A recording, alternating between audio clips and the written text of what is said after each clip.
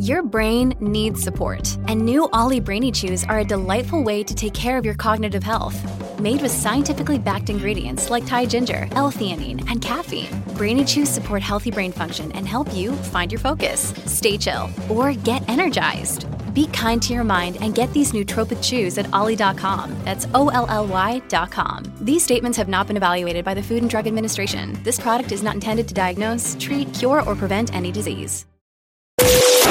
Red Apple Podcast presents American Lives Matter.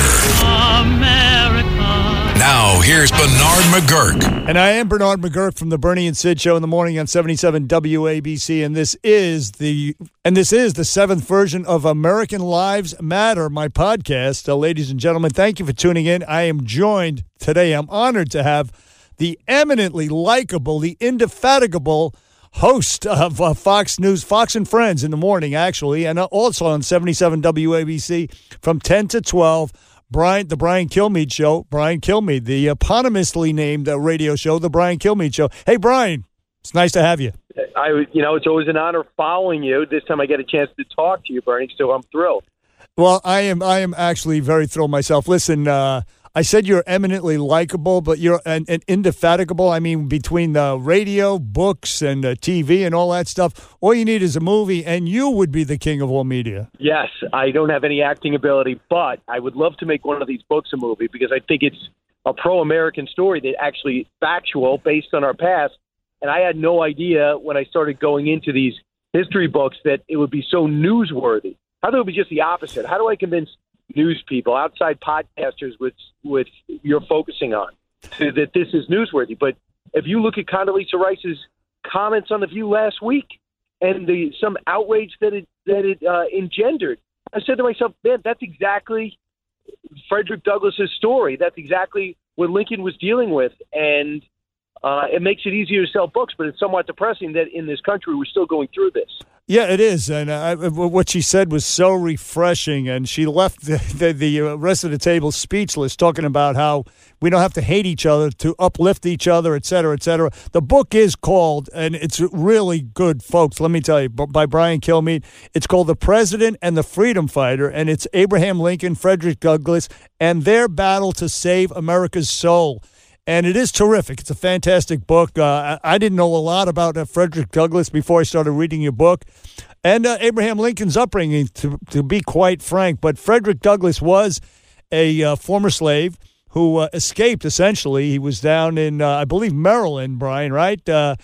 And he escaped to the north and eventually became a freed man, as they called him back then. It's just an amazing story. Number one, people listening right now, I know some people are in tough circumstances. I understand that whether it's your family that gives you a challenge or it's financially that gives you some hurdles. If you just look at these two men in our past, nobody could pick two unlikely, great, infamous people from the more abject circumstances in Abraham Lincoln, and certainly worse than that is Frederick Douglass. So what I thought I would wanted to do is I can't put anything new about Lincoln. He's the most written about, talked about president in our past. And Frederick Douglass, David Blight just put together an incredible book, that book of the year 2 years ago, about the life of Frederick Douglass. It's fantastic, and I think Barack Obama bought the rights, going to do it a movie. But I thought, how do they interact together to bring America forward? Maybe that's a story. And the more I looked at it, it took me about 8 months, the more I realized that this is the story. That if you love both men when you're done and want to know more, those bios are out there. I don't have 20 years to go and reclaim Lincoln's past and bring him back to life. There's some great people to do that. But what if I told you this young boy would never know his parents, would grow up in slavery, never knew a bed, never even slept on straw, right, didn't even have clothes, only a gown until he was 8 years old. He would have a thirst for knowledge and education. And he would find a way to learn to read and write. And then he realized there's no difference in the color of my skin and the color of somebody else's skin that should separate us from equality. And then he escapes to freedom after failing once, and within 7 years has a best-selling biography and becomes a world-renowned lecturer. That's Frederick Douglass. Yeah. And then you have on the other side, you got Lincoln. This guy was born with two illiterate parents in the Midwest, hardly settled, who worked maybe 18 hours a day most of his semi-adult life, who had two illiterate in abject poverty. And he would find a way to become a lawyer, a congressman, and maybe our greatest president ever. Now, as you say, what Condoleezza Rice said, you can work if you work hard. That's it. The bottom line, wake up in the morning, work hard. It's a great country. And this whole thing about it's a timely book in that we're trying to erase history. You're keeping it alive. Frederick Douglass, it's amazing to me that there hasn't been a movie made about this man in the past up until now. You say there's going to be one made, but, I mean, he was so articulate, people began to doubt that he was actually a former slave at one point. And his relationship with a man named, and by the way, that people don't know this name as well, John Brown, the guy who led the attack on Harper's Ferry, I believe it was Harper's Ferry in what is now West Virginia. His relationship with Frederick Douglass, that people don't know about this stuff, to me is mind-boggling. This is the stuff of movies. Absolutely, and they did do I just saw in the middle of our pandemic, someone rolled out a John Brown movie. Just know this: this guy had about a dozen kids. But when he was experiencing and witnessing slavery, he had a lot of little black friends, and he saw the way they were treated, and he said, this has got to stop. He spent his whole life as maybe one of this country's first abolitionists. And instead of waiting for things to happen, this guy put together a mini militia and with friends with Frederick Douglass, wanted Douglass to go with him and wanted to basically free the slaves himself. He wanted to take over a weapons depot and start little by little to letting these African-Americans who were enslaved say, rise up and follow me, and we'll take the South, make it like the North. And he didn't get very far, but in that way, most of his men were killed. He would eventually be hanged. But people thought we were on the edge anyway with this Dred Scott decision or with the fugitive slave law, with the Kansas-Missouri Compromise. We were on the way to be a fractured nation anyway. And Brown let everyone know that this is coming. With the African-American experience has to end. The slavery has to stop. And if the rest of the world wasn't ready, America's got to live up to its Constitution. Well, they said he was crazy, and don't worry about him. He's a one-off. It wasn't. But they went after Douglass because Douglass was involved with John Brown, and they tried to arrest him. Douglass had to leave the country temporarily. But when the drums of war began and civil war looked inevitable, and the 7 states would leave after the Lincoln election, Douglass would come back, and he would lead the abolitionist movement in the North. And what I try to do, Bernie, is let you know, like the push and pull of both men. You know, Abraham Lincoln was an incrementalist. He knew I can't free the slaves, put them in, give them guns, put them in the army, and actually have them fight alongside whites. America and the world wasn't at that place then. And Frederick Douglass was, why not? You know it's wrong. And he says, America's not ready. To paraphrase, I would have no country to put back together if I did what you did. Now, they're going at each other from afar, mostly Douglass through his newspaper at Lincoln because he saw Lincoln's potential. But when he was finally ready to make the move, when they finally would eventually meet, he would realize when he laid eyes on Lincoln, this was an honest guy who had a reason to take his time. And in 1863, we were ready. In 1860, we weren't. And then together, in their brief time, they would rally America and the North to this victory and help America become a more perfect union. And I do say this, and there's a special on November 7th on Fox News.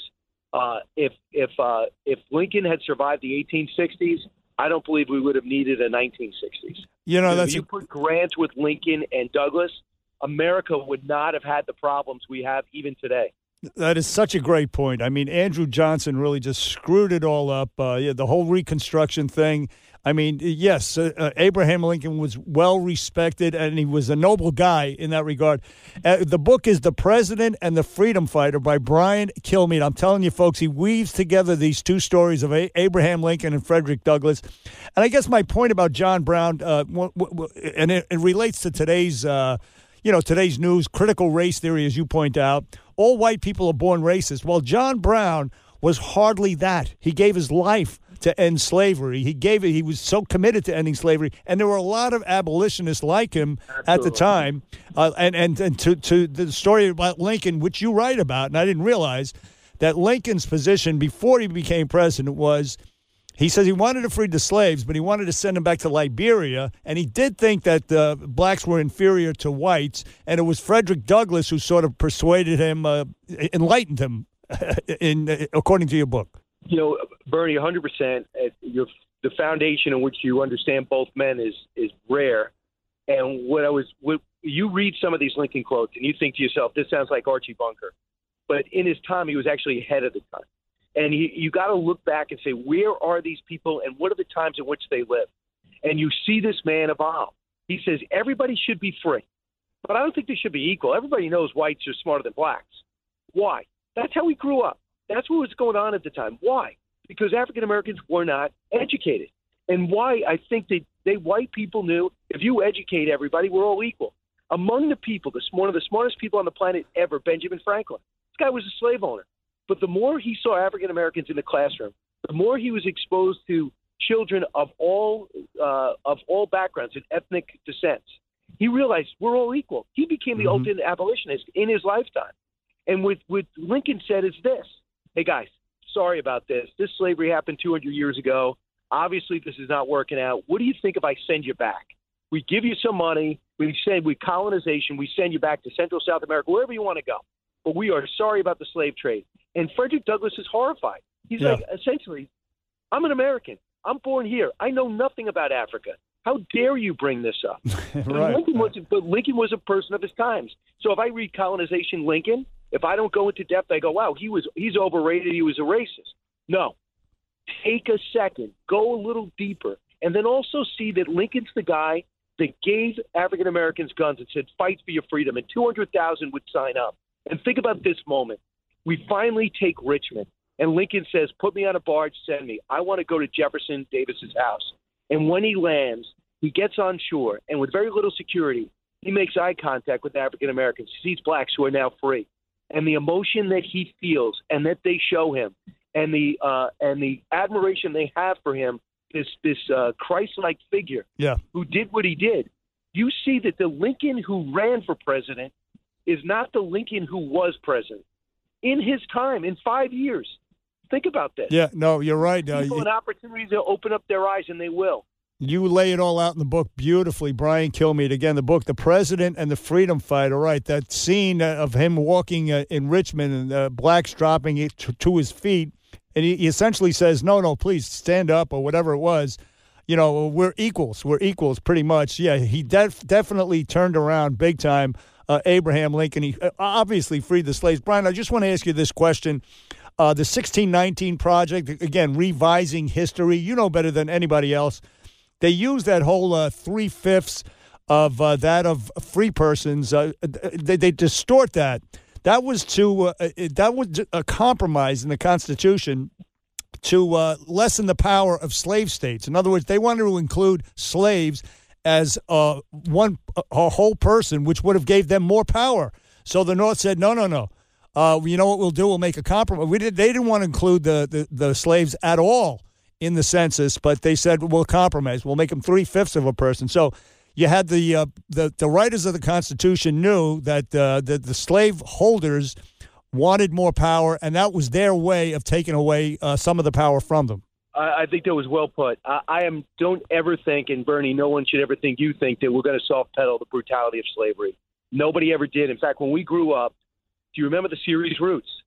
I mean, do you see that? Do you think that soft pedaling slavery?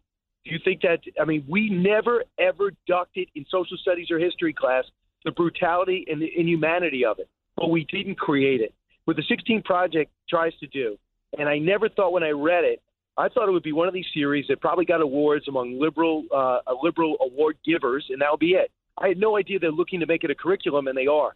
And three major premises are number one, or should be knocked out, and they have since been forced to amend it. Number one, they say that most of America's economic power is coming from the South from slave labor, and that just fueled our economic revival and made us players on the world stage. That just wasn't the case. All the manufacturing, all the banking was all in the North. The agricultural economy was a small portion of the American economy, although successful, and they thought they wanted to be on their own. Number two, we did not fight the Revolutionary War to keep slaves. And they point to the 1760 Somerset Agreement in Britain. And they said Britain freed their slaves in 1760. When it looked like America wanted to free or was going to have to free their slaves, they fought a war. That's just not the case. They freed slaves in Europe, fine, but not in our hemisphere. All their colonies kept slavery. That was nothing to do with this war. And two of these things are the premise of the 1619 Project, to show you that America is based on racism, and it's unchangeable. My goodness, if you look at the most important people in this country today, including a former president, our first Secretary of State, the most iconic athletic figures, you see America, as Shelby Steele would say, almost on an equal playing field. And if there's a racist among us, if it's hanging out in the lunchroom or we see him on a train or her in a train, they stand out because they're rare. Anything we can do to equal the playing field, let's do it. But let's not pretend that America is saying whites only, everybody else get to the back of the bus or the back of the line. That's not who we are today. Not at all. No, we've come a long, long way. And some liberals actually point that out. People like Bill Maher, who digress from these, these crazies these days that want to revise the history. But I got to tell you, Brian Kilmeade, we're out of time. The President and the Freedom Fighter is such a compelling book, and you are such an impressive guy. They say that truth is stranger than fiction. I say nonfiction is so much more compelling than fiction. Yeah. I mean, why read fiction when you can read stuff like this that actually happened? The President and the Freedom Fighter by Brian Kilmeade. Don't you agree, Brian? I mean, I don't read any fiction. I read all nonfiction. I know. Absolutely. I have so little time. And I love reading, but I'm not going to read something that didn't happen. That's just not what turns me on. I think you feel the same right, way. Exactly. Number two is, Bernie, I heard a rumor that we're going to be at Publicans at an event. Since the book review closed in Huntington, Long Island, I'm going to be at Publicans in Manhasset. There is a rumor that you're going to make a rare nighttime appearance in Manhasset on Plan Dome Road. As a matter of fact, I believe it's a week from today. November 3rd, I believe it is. Yes, indeed, Brian Kilmeade. I'll be honored to do so. Listen, you are a great guy, and keeping American history alive, keeping it out there. The President and the Freedom Fighter, ladies and gentlemen, go get it by Brian Kilmeade. Amazon, whatever you have to do. It is compelling. It's fun. If you're a reader, you're going to love it. Even if you're not, you're going to learn a lot. Brian Kilmeade, thank you so much. I'll see you next week. Go get him, Bernie. Thanks so much for the time and for the research. It is my pleasure. Brian Kilmeade on American Lives Matter, my podcast here. I am Bernard McGurk from the Bernie and Sid in the Morning Show on 77 WABC. Brian Kilmeade, what an impressive individual this guy is. Again, like I said, indefatigable. I don't know how he does it, but he does it, and he knows his stuff. He just proved it right here. Bernard McGurk saying thank you for tuning into my podcast, American Lives Matter. This is the story of the one. As a maintenance engineer, he hears things differently. To the untrained ear, everything on his shop floor might sound fine, but he can hear gears grinding or a belt slipping. So he steps in to fix the problem at hand before it gets out of hand. And he knows Grainger's got the right product he needs to get the job done, which is music to his ears. Call, click Grainger.com, or just stop by.